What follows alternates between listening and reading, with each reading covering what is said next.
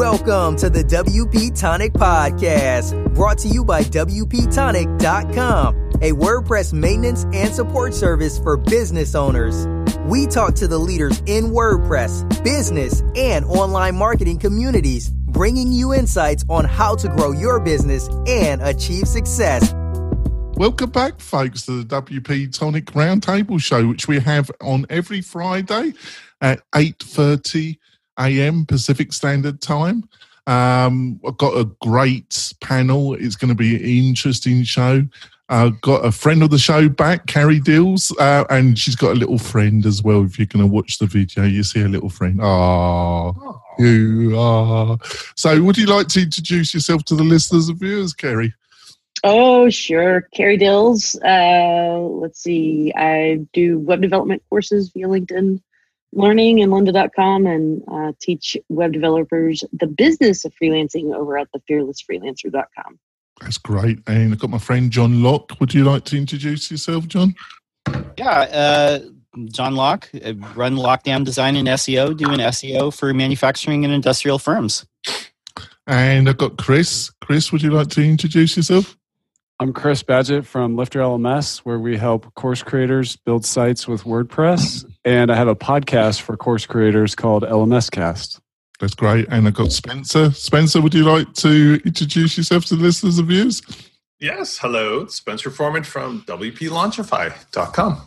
Right. We've got some great stories, folks. It's going to be an interesting discussion. But before we go into the main discussion, I want to talk about one of my sponsors, and that's WP Fusion. What is WP Fusion? Well, it really helps with two fundamental things that should be part of your technology stack, and that's your WordPress and your CRM. And what WP Fusion, it puts those two things on steroids. And if you've got a membership site, a learning management site, or e-commerce site, you definitely need to look at WP Fusion. If you're a consultant, developer, power user, is going to be superb. So go to WP Fusion. And also a bonus is there's an exclusive deal to you, my beloved WP Tonic listeners and viewers. You will get 25% on any of the WP Fusion packages. And how you get that is use the coupon code WP Tonic, all one word, uppercase, and you get that 25%. And that's exclusively only for you, listeners and viewers. So on to the first story. WordPress users, stakeholders, known unknowns. And this is from a regular to the panel. Morton, unfortunately, you can join us today. Who wants to start with this one? Crickets. All right, Chris. Chris, he's a good student. He put his hand up. Yeah. Right, Chris, would you like to start with? I think it's a really interesting article in terms of who are the personas that use WordPress. But I think it's the wrong approach, because personas work really well for design thinking when you're operating in a niche, or building a business in a niche, or trying to market in a niche. But one of the problems with WordPress is it literally is for anybody who has a website, and more. Like, there's other things you can do with WordPress, not just publish blogs and stuff like that. So I think if you were to come up with personas, like I've recently done this with Lifter LMS, and I came up with like 8 main use cases, and then I'm building business cases around that to help people understand how to use the software. But there's so many use cases for WordPress that I think it's really hard to lock in personas. And even if you tried and you came up with like the 40 or 50 most common personas, you're going to be excluding some other use case, which is not at all in the spirit of WordPress to be exclusive. So I think the intent of that approach is good, but I think it needs a different angle in terms of persona thinking. Yeah, I kind of agree with you, actually, Chris. It didn't exactly gel with me. What do you reckon, Spencer? Well, I take Chris's onto something as well, because although I love most of all of the stuff that Morton and Rachel are doing here in general, because it's just stirring the pot, and I like to be an agitator, especially here. The issue I see happening is that WordPress, along with the outside SaaS services, are all gunning to basically be an all-in-one framework or a platform to do everything that anybody might need for business. I think it's really disingenuous, my $20 word here, it's really fake to believe that people are using WordPress for ballerina blogs and little freebie things anymore. Those days are long gone. It's a platform for business, whether you're an entrepreneur or a Fortune 100 company. And because of that, the agitation that is, I think, the catalyst of all this is that the guys, the men and women, I should say, running Automattic have been acting like it's still some kind of granola hippie project in Oregon, when in fact it's really a for-profit motivating force. And the rest of us who are earning our living from it are asking for direction. What the hell is going on here? Like, who's running the show? And so I like the idea of defining the actors in the monetary end of Automattic WordPress. I think, as Chris mentioned, it's just a waste of energy to try to define who's the user. Who cares? I don't care who the user is of this thing, this iPhone thing, any more than I care about who's the user of WordPress. What I care about is, what are the components that'll be available? What will they cost? Will the GPL go away? Who is the one that's in charge of making these drastic 5.0 Gutenberg changes or not? And should there be some kind of a change in the structure so it becomes more like a known entity?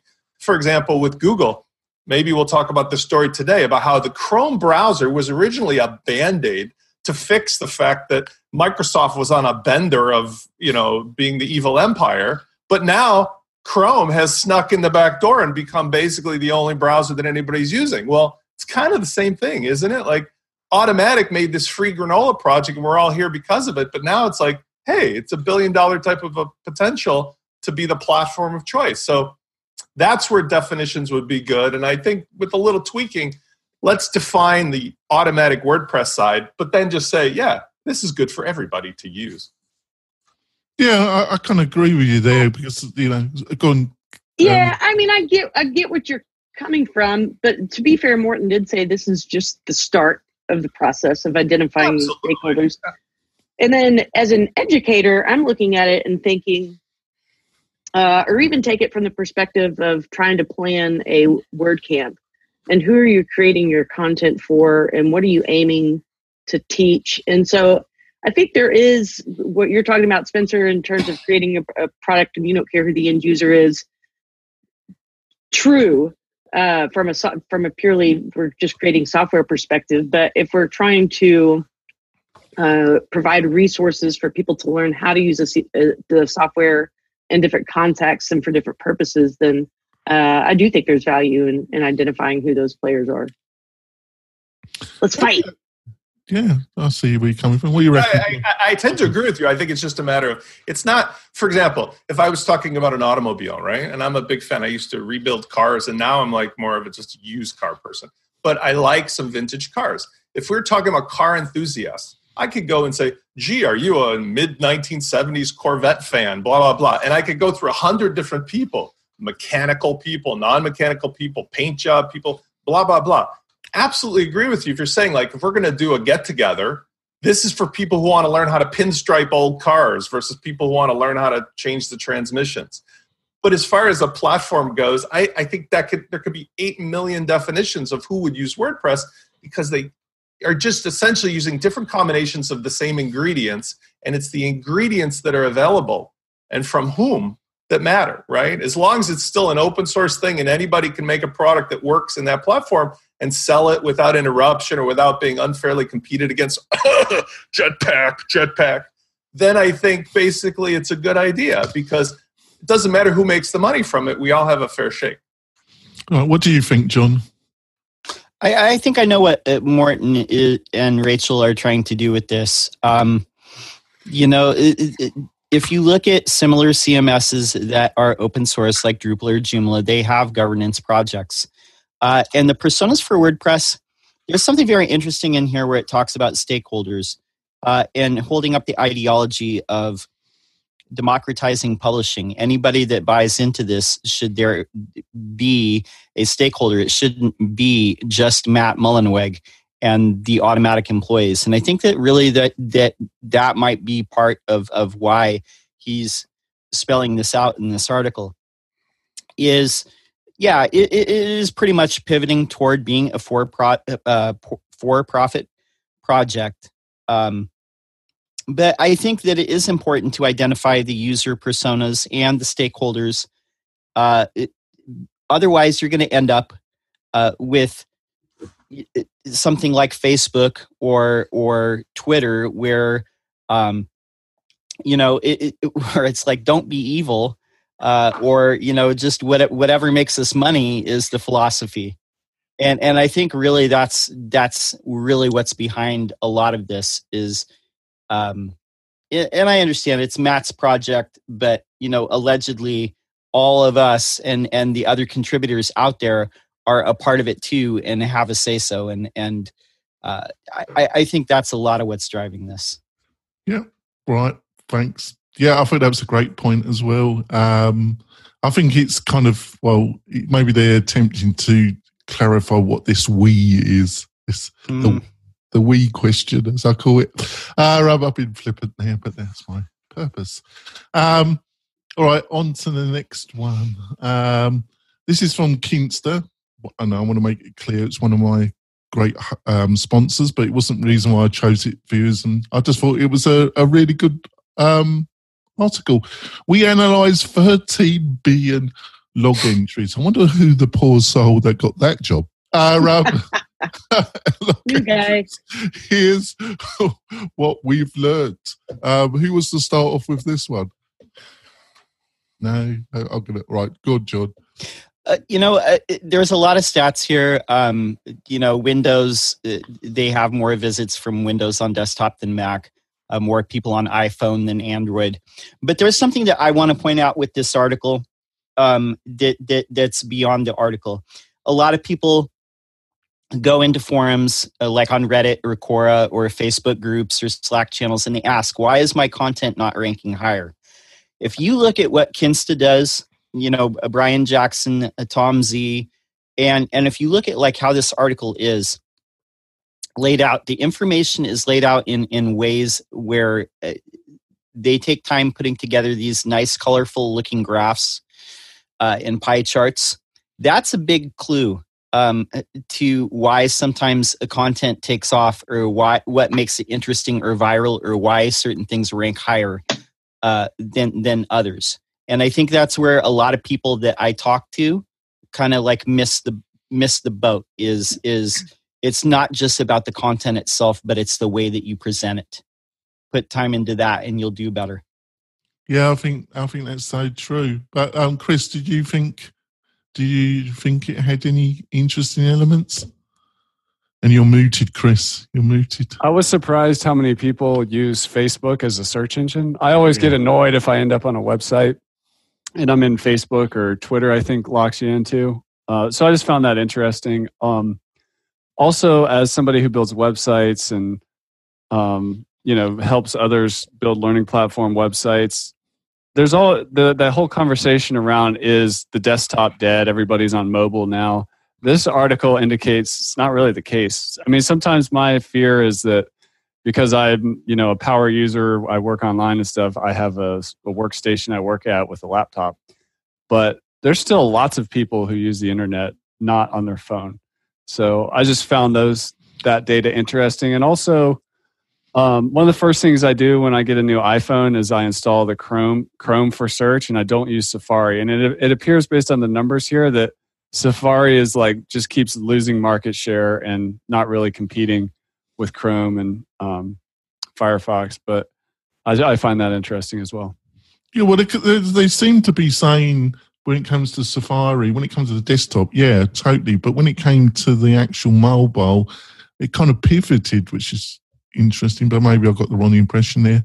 But I thought the Facebook, what did you think, Kerry? Because we've been hammering away, we've been talking about stories that have been hammering Facebook, but when you see this, it still dominates social media, doesn't it? It does. Yeah. So don't ignore it. But I totally agree with Chris that it's freaking annoying when you click on an organic search result, but it takes you to a Facebook page. And instead of opening up the app, it takes you to some page where they want you to do a CAPTCHA. I'm like, I'm out of here. Or other way around, you click a link from within Facebook and you're trapped in the app. You're trapped.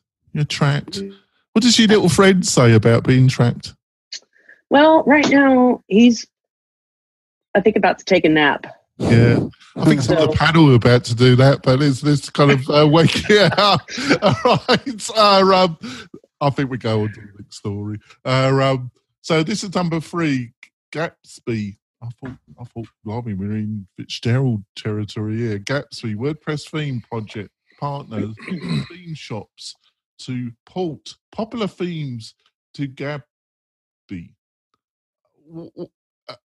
I thought myself, is this going to fly? What's all this about? What do you think, Kerry? I don't want to be a poo-pooer because there's a great team of people that are working on this, but I think it's easy to get excited about something new and then take the time, for instance, to port all of these popular themes over to Gatsby.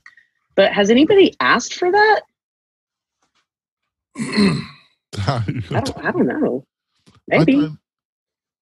Well, it's a powered team, isn't it? You know, the people. Yeah. You know, Gordon. You know, I'm going to have to ask him to come on the show again. But he's a fantastic guy, and they've certainly got some power people on their team. But it just didn't fly with me, Kerry, and I think you sense that as well, don't you? You don't want to have a go at them because they're great people, but you just think, what's it all about, really? Do you? Or is it just like? There we go. What do you reckon, Spencer? What do you reckon about all this? Some very talented people involved. This reminds me of, I like to cook. This reminds me of people who make pasta from scratch at home. When I was younger, maybe when my kids all go off to college and I'm single, alone by myself again, I will stay at home and perfect the art of making pasta noodles at home. But in the meantime, it has nothing to do with the end result of why I want pasta noodles to begin with, which is to fill my belly with delicious Italian goodness and hold all those flavorful sauces. So I take pre-made pasta and I put it in water and it's ready in minutes. Porting all this theme stuff to Gatsby is about the same level of interest to me. And I would venture to say, with all respect to the talent here, for most people who use WordPress, they really could give a shit about what it's ported into or not. It's too esoteric.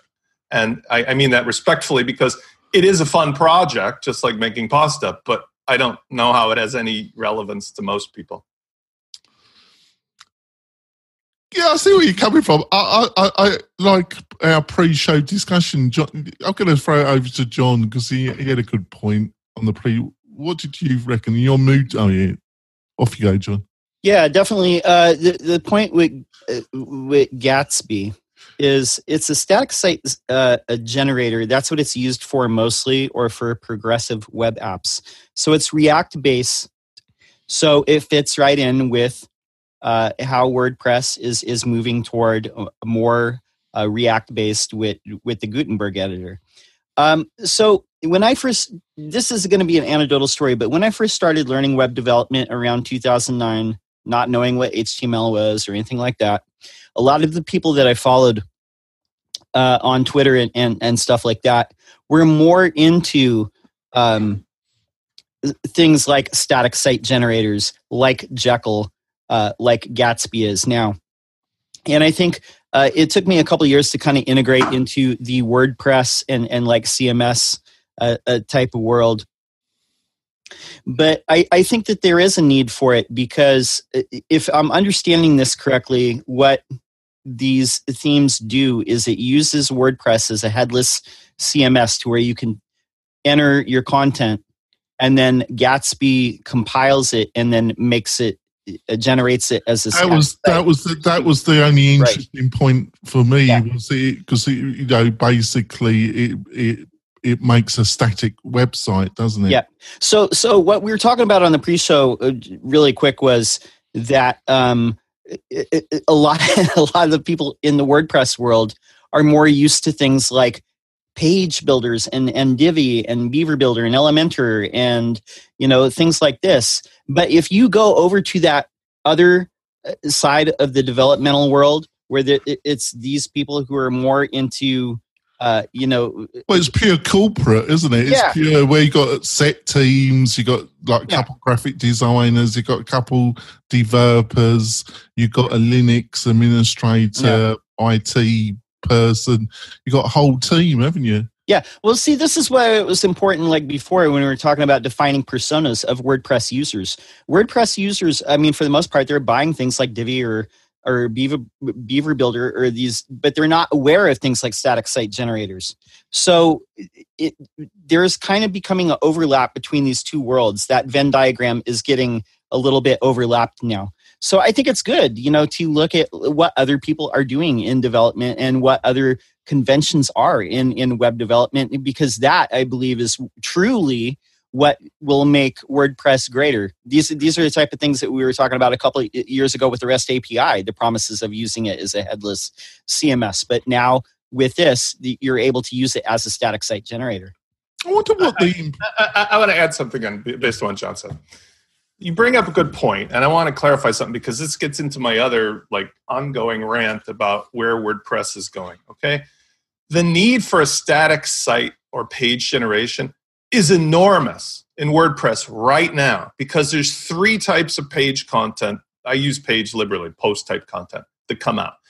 There's non-logged in static stuff. There is logged in non-dynamic stuff. And then there is dynamic stuff, i.e. stuff that members need to do. And Chris understands this. All of you understand this for anything to do with an LMS or a membership site or with WooCommerce. Right now, we handle the problem by giving the biggest horsepower cloud serving we can, hooking it up with probably some kind of caching or CDN that has to selectively say, are you logged in? Are you a member? If you are, we're going to not cache these pages, and you're going to get whatever this thing could dump on you in its raw format. But when you're, let's say, running a site for somebody who sells 1 trillion widgets a day and they need to have those landing pages instantly, what I'm left to do is oftentimes use something like a Chrome extension called Single Page. I make the page in Divi, then I download literally a static copy of it that is literally a single file. It loads in a millisecond, but it is not something I can recreate. I have to go build the page again and re-spit it out.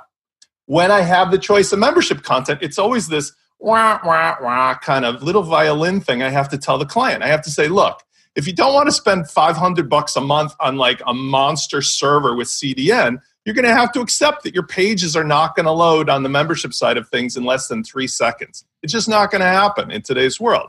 If you want to change that, that's where this kind of stuff becomes really super cool. But I'm going to merge John's comment. I love that there's a sidebar. It's kind of like the Morton article. There's this whole group of people that are all, let's figure out how to make static pages automatically from WordPress. But we need it to be a product. We need it to be a product that somebody who is an end user can buy and use. I install the Gatsby blankety blank plugin, and now I press a button and it makes all my high-speed pages static and the rest of the site's still dynamic. That's cool. My other comments were not meant to be glib. It's just we might as well be talking about the people who talk about Saturn V F1 engines and how Elon Musk is making them with 3D printing. I mean, it's super cool, but until we're all getting on a trip to Mars, it's not that relevant to the rest of us. I see where you're coming from. Chris, what did you think? I'm excited for the project, and the idea of having static pages load fast. I've thought of taking my e-commerce site, which is powered by WooCommerce, and literally taking all the marketing pages, the top 5 main marketing pages of a software company site, and having them be static so they load like that. If Gatsby can solve that kind of issue for the WordPress ecosystem, I'd be super excited about that. Yeah. And then I also want to be real, like what Spencer's talking about with the need. A lot of our support tickets at Lifter LMS have to do with people installing caching plugins and trying to speed things up, and they totally mess things up. And so if this can be solved while also handling the 3 types of content that Spencer was mentioning for sites that are more complex in terms of logged in states and dynamic content, that's really exciting. But I also agree they need to bring it. This needs to spit out something for the people where it's just a checkbox is fast sites done. But it is cool, as an insider to kind of see them working on this project. Yeah.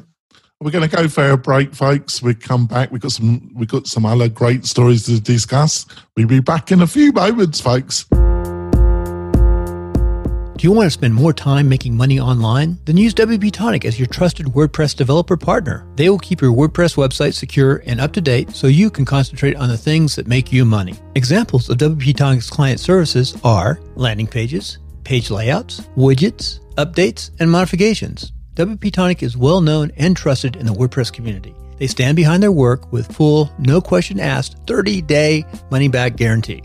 So don't delay. Sign up with WP Tonic today. That's WP-Tonic.com. Just like the podcast. We're coming back. Got a learned panel. Got a friend of the show, Kerry Deals, visiting. She's kind of hanging out in Southern California. She's got a dog with her. She looks relaxed, calm, steady. Not in a bunker. On to the next story. As we say, always on to the next story. I thought that this is one of my choices, but I just thought it was just so cool. This remarkably agile robot hand teaches itself how to handle objects. Bloody Ada. What did you think of this one, Chris? I mean, it's just inevitable. It's cool. We know robots are coming. And this is just one step closer to the Turing test, where one of these days somebody's going to bring out a robot on a video and everybody's going to think it's going to be a human being. And this movable hand is just an indication that time might not be too far off in the future. So I think we need to get our act together in terms of thinking about ethics and also the dark side of robotics in terms of being used as weapons and things like that, because the world is going to change dramatically in the next 10 years. This is fun and playful, but the capabilities of robots and AI is just going to keep accelerating exponentially, and we need to take a conscious approach to the world we're building. I just thought it was so what they had achieved, their agility. And over to Spencer, it's better than your Boston robots, isn't it? They were scary. This ain't so freaking scary. Well, maybe it is. I don't know. What do you reckon, Spencer? The rule of this show is always read the comments. Always. Always. I do today. Read the comments. Since this is a family show, I'll leave it at that. But suffice it to say, when you combine the Boston Dynamics dog that can open doors with the other one that can jump over buildings, and then it has a couple extra soft hands that feel very human-like, you can imagine all kinds of nightmarish outcomes. So get ready, people. That's all I'm going to say. Pleasurable, but nightmarish. Could lead to some awkward encounters in the emergency room if you're not careful. The visions are just going through my mind now. Thanks, Kerry. Thanks. What does your little friend think? All right. He's not of age to hear these things. Your little furry friend. What do you reckon, John? You're muted, but what do you reckon? No, these are feel-good stories. The age of us becoming cyborgs is already upon us, and there's a lot of things that I follow in my Twitter feed sometimes where it shows this guy controls like a cybernetic hand with his mind, and people are seeing colors for the first time, and they were hearing for the first time, and we see the advances that have been made in prosthetics. This is another one of those. At the same time, what Spencer's saying is true. There could be like a Boston Dynamics situation where you have the big dog, armed with these types of hands. But I know what you're thinking. I haven't read the comments yet, but I'm sure it's something like that with these. I'll just say like sex robots. I mean, why would you even, man? Like, could you imagine if like the robots decide to turn against you? That would be bad news. I'm just saying. Yeah. That could be really, really bad news. Yeah. Let's not do that. But on a more serious note to finish off, for people with amputees, the prospect in the next 5 to 10 years of having real solutions that offer almost flexibility and dexterity that you couldn't even dream about, and offering, I'm not going to say it totally replace what you had before, but being able to help individuals so they can go back to their work and have a kind of quality of life that they would, it's just amazing, really, isn't it? Absolutely amazing. Oh, that was nice, wishy-washy end to that story. I just wanted to be a bit more positive than the Boston terrorizing robots that can kill us all. There we go. So on to the next one. AR will spark the next big tech platform. Call it Mirror World. This lost me a bit. But what did you reckon about Chris? You're muted, so I'm muted. Let me go last on this one. All right, go last on this. All right. I'll go first. And Go on, I Gary, nearly yeah, had go a on. seizure looking at the featured image on that post. Not super accessible. That's all I got to say about it. All right, there we go. What do you reckon, Spencer? What did you reckon? All right, so this actually, you may have not realized it, but I think you got a bunch of articles that all tie together in some way. This article goes hand in hand with the I soft think robot. that's high praise, actually. I know, right? You don't get that from me very often. No, I don't. It also goes together to the conversation about Google Chrome, because let's say, for example, and this is just factually true, I agree with you, that in a couple of years, whatever it is, we have two possibilities that could, if used properly, improve human life on this planet. You have access to prosthetic devices and medical advances that could improve the quality of life for people that are suffering otherwise. And you have virtual worlds that allow people to go and do things, even if it's for entertainment, but also for phobia curing and so on and so forth, or interaction with human beings, that are as good as the real world. Both of those offer huge opportunities for promising outcomes, if they don't end in the hands of somebody like Google seems to be acting today, which is or they pervert them into some kind of a prison control mechanism or otherwise, where the haves get it and the have-nots don't, like a Gattaca, or that they pervert it into some other kind of abuse where they invade every aspect of everybody's life so they know where everybody is at all times. And by the way, if you didn't pay your cable bill, we're going to turn off your prosthetic hand remotely. Sorry, there's all kinds of room, right?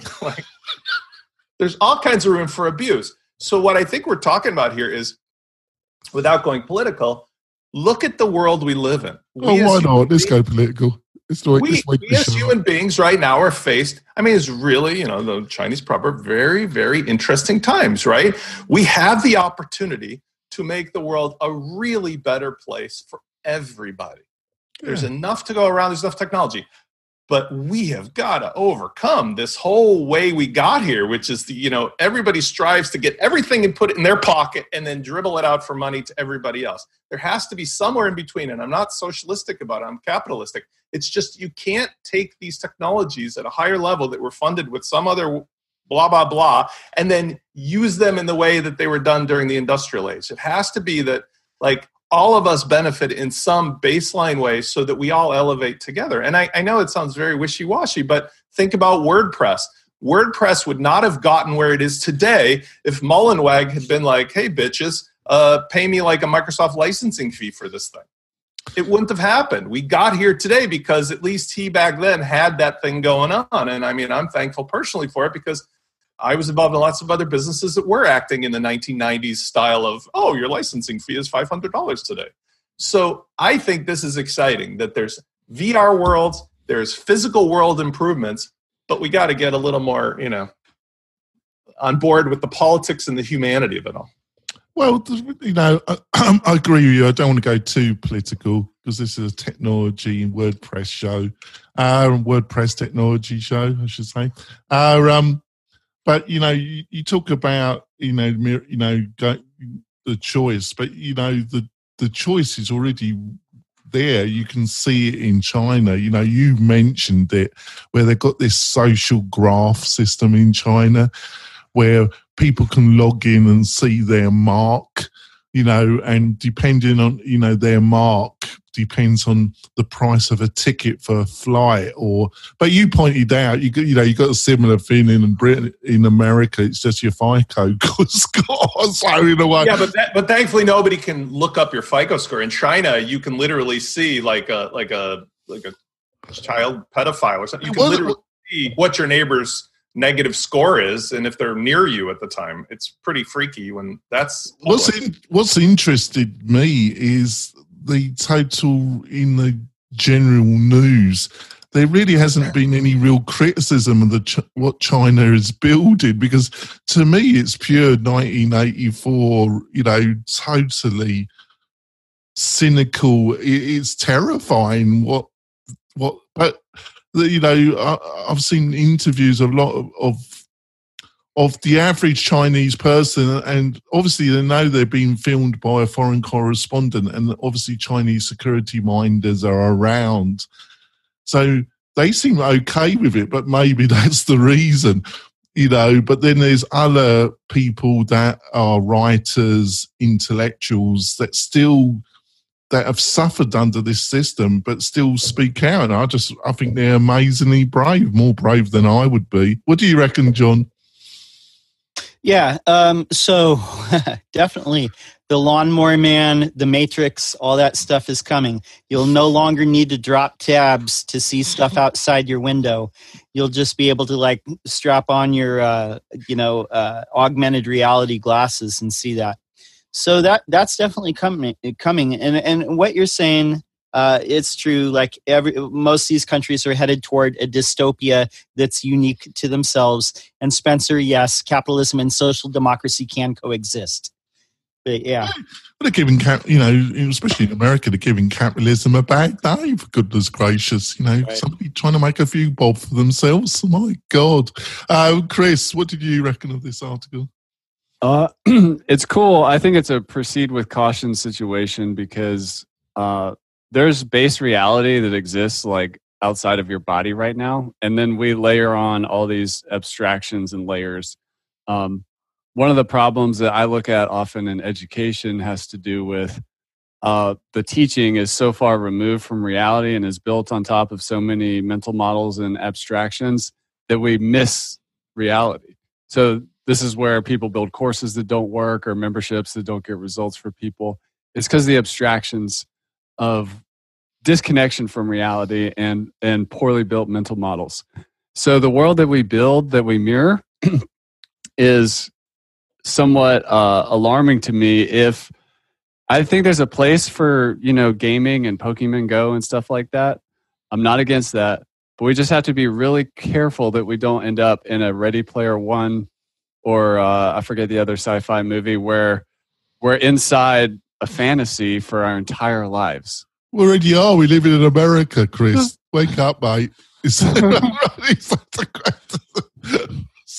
I interrupted. It's also highly addicting. I see people in these fantasy worlds, they get really addicted. And it's just something we need to look at as a society and with, our ethics goggles on. Simple things like where I think the new iPhones have settings to help you sleep, like a sleep time thing and like a time to take the blue light out of the phone to not mess up your circadian rhythms as much. We need to do that kind of stuff with the mirror world as well. There we go. On to the next story, and it's our final one. We need Chrome no more. Why did you like this one, Spencer? I was reading it and I was just thinking about that. Again, dovetailed into what we're talking about today, but we were talking before the show. Chrome was originally a Band-Aid for the evil of Microsoft's Internet Explorer and the fact that Firefox was going through some convulsions. I thought Opera had hope, but that died. And then, Safari, as we just discussed, has become one of those bolt-on things that you use on your iPhone because it's there, but I never would use Safari on my desktop, even though I'm on Apple.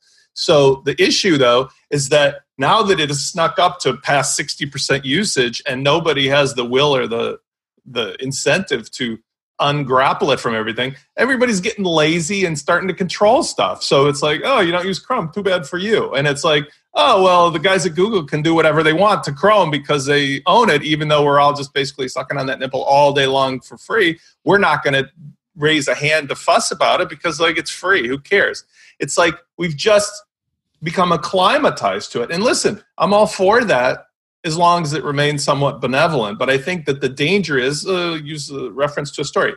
I was reading about those Saturn V rockets. And in those days, the reason they made that F1 engine was because there was 400,000 engineers working on the problem. And most of those engines remain the most powerful engine ever made, but could never be built again because they were handmade with slide rules and notes and like literally the guy welding things or the woman wiring things.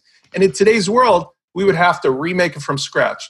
My point being, it's okay if Chrome has 80, 90% of the market share, as long as somebody still remembers how to make something to replace it or to substitute for it in the event that it becomes a near total monopoly, because that's never a good thing to have just one source of anything.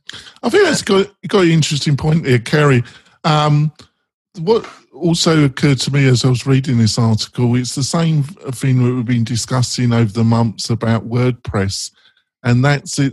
Is it open? Is it really truly open source? It isn't. And with Chrome, it's based on open source projects and technology, but it isn't. And isn't that the same with WordPress? It is and it isn't, and really that's not as uncommon as people think. What do you reckon, Kerry, in your move?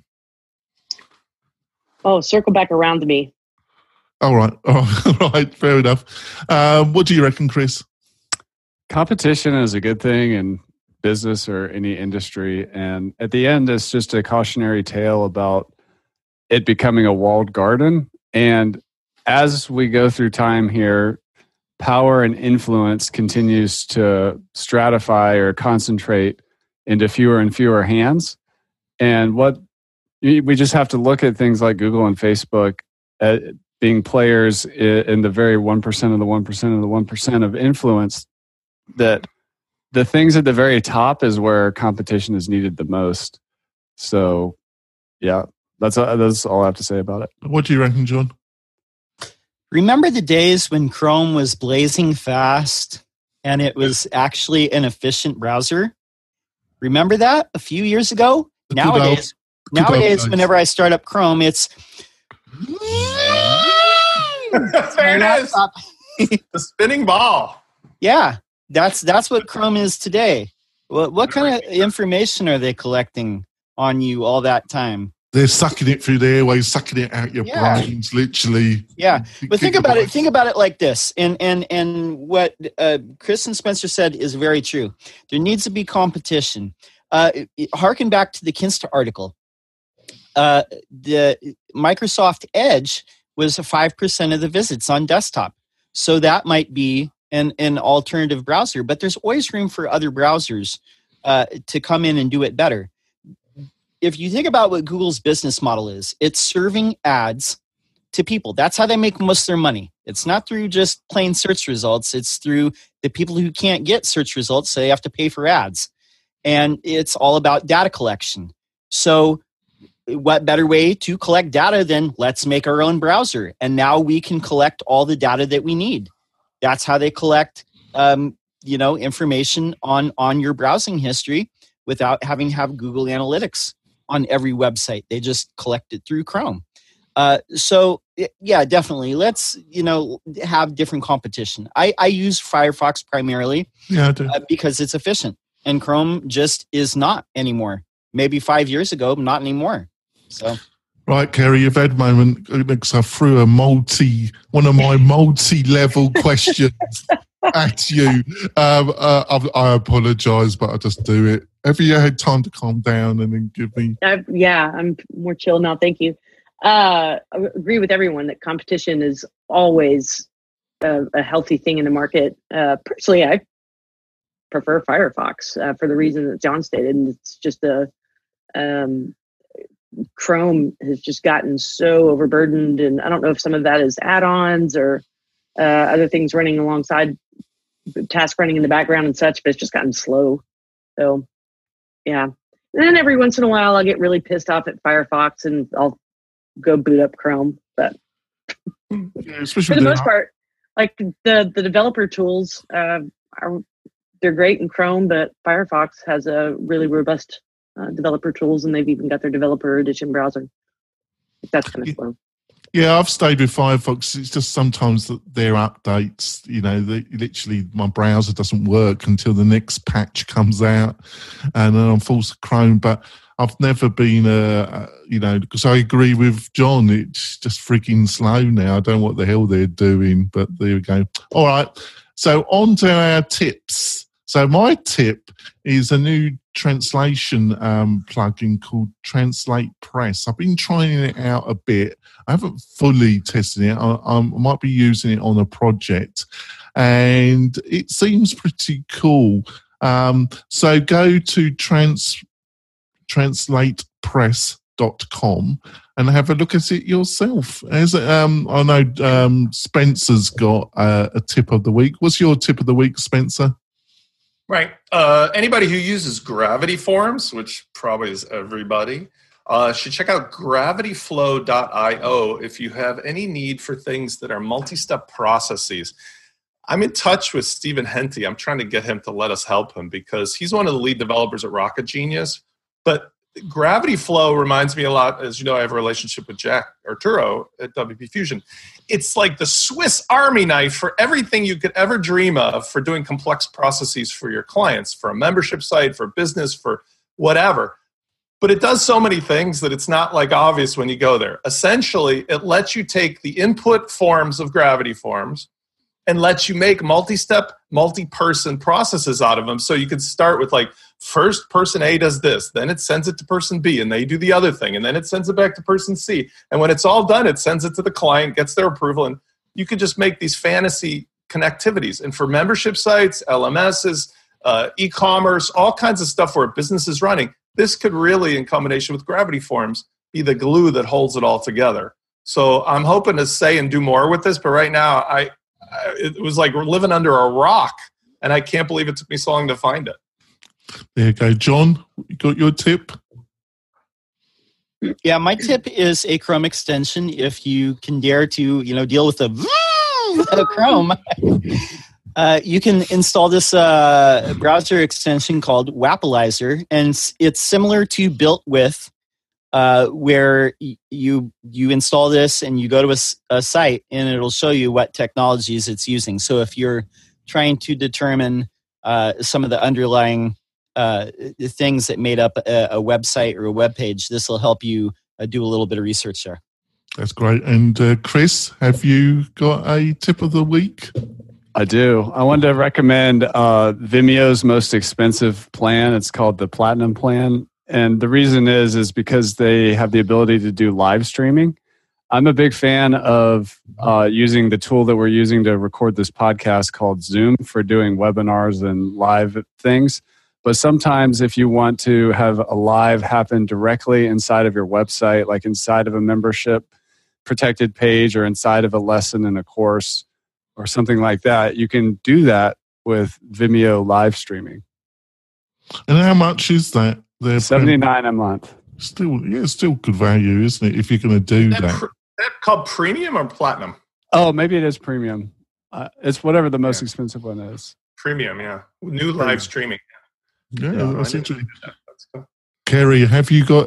I threw this at the last minute at Kerry when she joined the show, folks. I forgot to tell her, so she hasn't got one. It's fair dues. It was down to me. You got any tip or anything, Kerry? Yeah, I'll just tell you what I've been doing this week, and maybe somebody will find it helpful. But I've been playing around with the Gutenberg blocks, and the idea of, or the traditional WordPress theme has a widgetized homepage. But now with Gutenberg, you can make a block-based homepage, and it's pretty easy to do. I think you could probably do it with any theme that is already optimized for Gutenberg, meaning it has styles for Gutenberg blocks built in. But just go create a page, make it beautiful with all your blocks, and then under your general settings, reading, go set that page to your homepage, and voila. Voila. You have a beautiful homepage. There we go. Right. We're going to wrap it up now. Thanks to the panel. I think we've breezed through a number of stories, but I think we had a good pace. Kerry, how can people find out more about you, what you're up to, and some of your ideas? Sure thing. Over at kerrydills.com. Just one L in Dills. That's easy. John, how can people find out more about you and what you're up to? You can find me at my website, which is lockdownseo.com. And also, I would encourage you, go to YouTube, search hashtag LockdownSEO. Posting videos every day. Cool. And Chris, how can people find out more about you and what you're up to? I just wanted to say thank you to Morton for his tech tip a couple weeks ago. There's a weather app called YR that I've been using, and it's fantastic. So thanks for that, Morton. But you can find me. You can find me at lifterlms.com. I have a podcast called LMS Cast. I've also been just working on my personal website. There's not much there, but with Gutenberg and the new default theme, that's chrisbadgett.com, 2 T's and Badgett. And Spencer, how can people find out more about you and what you're up to? Right. When I'm not acting as a full-time beta tester for the new Festo Bionic Hand, I will be at www.launchify.com, where if anybody wants, you can book a free call to have any questions answered about membership sites, LMS membership, and so forth. The idea is let's talk like real people, not in an AR world. Yeah, thanks, panel. This has been a slightly more light-hearted episode than last week's, but it was a serious topic last week, so it had to be a little bit less light-hearted. Thanks, panel. It's been a great show, and hopefully, listeners and viewers, you'll join us next week for the WP Tonic Friday Roundtable show. We'll see you next week, folks. Bye. Bye, guys. Peace. Thanks for listening to WP Tonic, the podcast that gives you a spoonful of WordPress medicine twice a week.